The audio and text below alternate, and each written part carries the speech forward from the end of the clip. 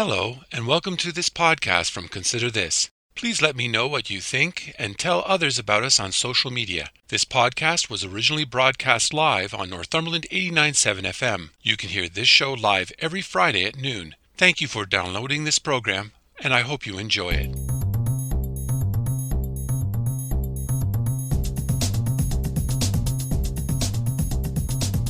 Hello, I'm Robert Washburn, and welcome to Consider This Northumberland, a current affairs program dedicated to the issues facing our community. We talk to the people on the front lines and those behind the scenes who make a difference in your life in Northumberland County. So I'm asking you, the listener, to take some time out of your busy day to consider this. The Wesleyville land deal is historic. Not only is it a truly massive tract of land at 1,300 acres, it contains a huge section of environmentally sensitive lands.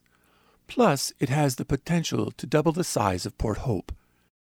The town was ready to buy the land in a deal with Ontario Power Generation, or OPG, on March 31st.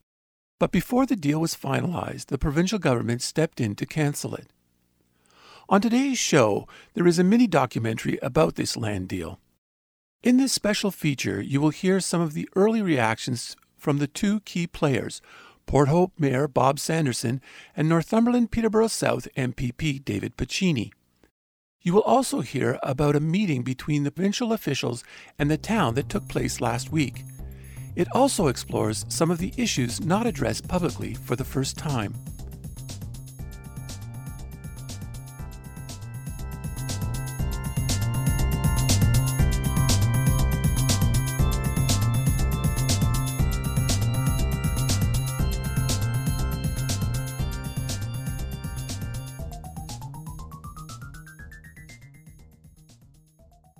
The Wesleyville land deal is dead. Just ask local MPP David Piccini. This deal will not be followed through on. That's a decision that's been made. Port Hope Mayor Bob Sanderson saw it a bit differently. The province stepped in, kind of like the 11th hour, and stopped the sale. They relieved the board of directors certain duties related to this file. So that took them off the file. The province took over from OPG effectively and canceled the sale. We proceeded right to the end of the day. On closing day, March 31st, quite prepared to close, and had indicated that. And then, of course, they stuck with their mandate of stopping the sale. That was the situation on Monday, April 4th, just after the town got the notification. Things have changed a bit over the past 2 weeks, but not much. Up until March 31st, the town was preparing to close a landmark deal with Ontario Power Generation, or OPG. OPG owned the Wesleyville lands for decades. The town and OPG worked on this deal for 2 years. It would sell Port Hope about 1,300 acres of land, which were appraised at $18.6 million. Sanderson said in an interview Piccini was aware of what was going on during those negotiations. Following the announcement killing the deal, Sanderson said he had lots of questions and concerns. He had talked to Piccini multiple times on that Monday after the cancellation, seeking a meeting with provincial officials. On Thursday, April 7th, in the afternoon, a virtual meeting was held. It lasted 40 minutes. Jamie Wallace, the Chief of Staff for Premier Doug Ford, was in the meeting. Piccini was there, along with the Mayor and town staff. The Mayor noted Minister of Infrastructure Ross Romano, who killed the deal, nor the Premier were in attendance. Sanderson's strategy going into the meeting was simple. I think knowing that there's no choice here, no negotiation to complete this sale on the terms and conditions, and knowing that we had that firm agreement with OPG, the next step forward from the municipal perspective is to understand what is the best outcome we can possibly have that could come as close as possible to achieving the goal the municipality had. The mayor is consistent when he talks about the objective of the land deal. The town wanted to control the fate of this massive parcel of land. Once the purchase was complete, Sanderson said there would be a public engagement process where people could provide input. plans would be put in place to protect some 700 acres of environmentally significant lands. There would be 600 acres for development. A portion of that would be for industrial, the rest for housing and commercial. The province justified stepping in because it recently created a body to oversee the disposal of provincial land assets known as the Centre for Realty Excellence, or CORE. Piccini argues the province has the tools to make sure the land will be developed and protected compared to the municipality. And, Rob, I would just correct on that. I mean, I'm very supportive, work very closely with the municipality, but have not, as of late, with COVID and the challenges. I understand their frustration, but, I know we haven't has been directly involved in this over the past number of months. So I think over those months and passed this bill and want to make sure it's consistent with those pieces. And, I think the community wants to have their say. The community wants to ensure long-term environmental sustainability, and the province has tools that we can bring to bear to do that. Probably one of the strongest tools we have is under the Provincial Parks and Conservation Reserves Act for protected areas. We know there are some significant environmental features on that land. Economic development, job creation, and trade. Minister Fideli's ministry has a lot to offer. We've seen the sorts of investments we're bringing in to Ontario through that work. And ultimately, it's got to be consistent with those policies set out in CORE, the Centre of Realty Excellence. And what we're doing is expanding the umbrella from direct sales from ministry to also cover agencies, boards, and commissions. Timing is everything. What is interesting here is the town brought the deal with OPG before Council and the public on February 15th. According to the Ontario Legislature's records, the first reading of the Act creating CORE was voted on February 22nd, a week later. It was finally passed March 3rd, a mere 28 days before the closure of the town and OPG's deal. Sanderson argues CORE barely existed, since there was no framework or anything else in place.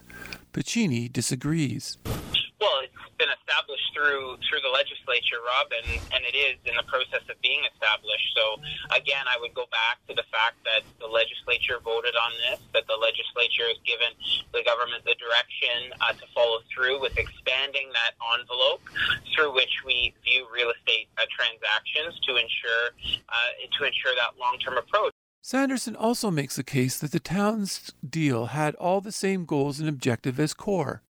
He contends the province is just creating red tape. So a couple of things that probably I think are important. We do have an agreement of purchase and sale.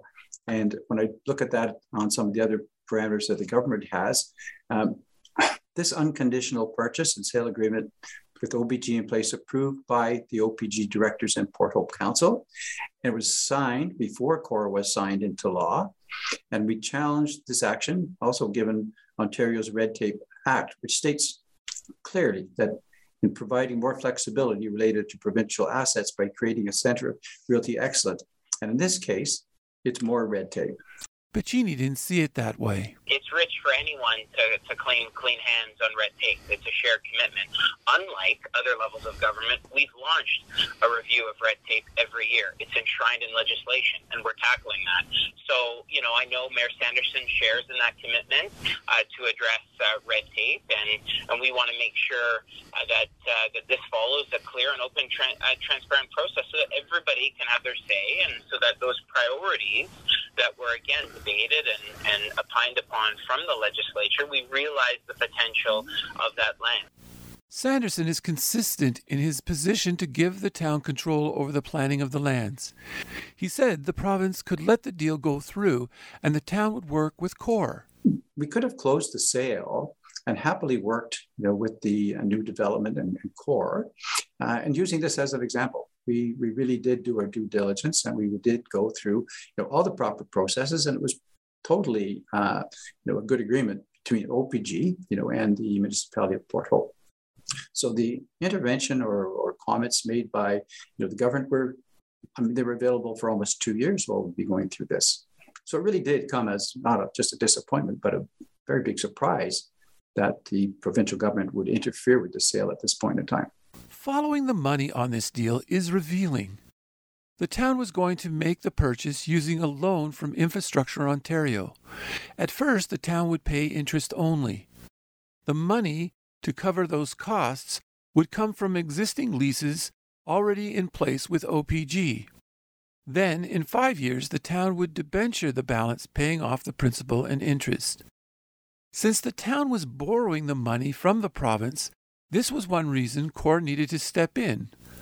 Piccini explains. So again, when you're seeking to purchase land ultimately from the province, financing it from the province has the ability to intervene in this, and that's what we're doing through to remain consistent with CORE and the Centre of Realty Excellence. But there is one aspect of this story nobody really likes to talk about. That is, who gets the money? Whose coffers are going to be filled as this land gets sold? The town could sell the land to developers.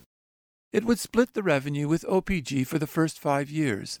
Then all the money generated from the land sales would go to the town.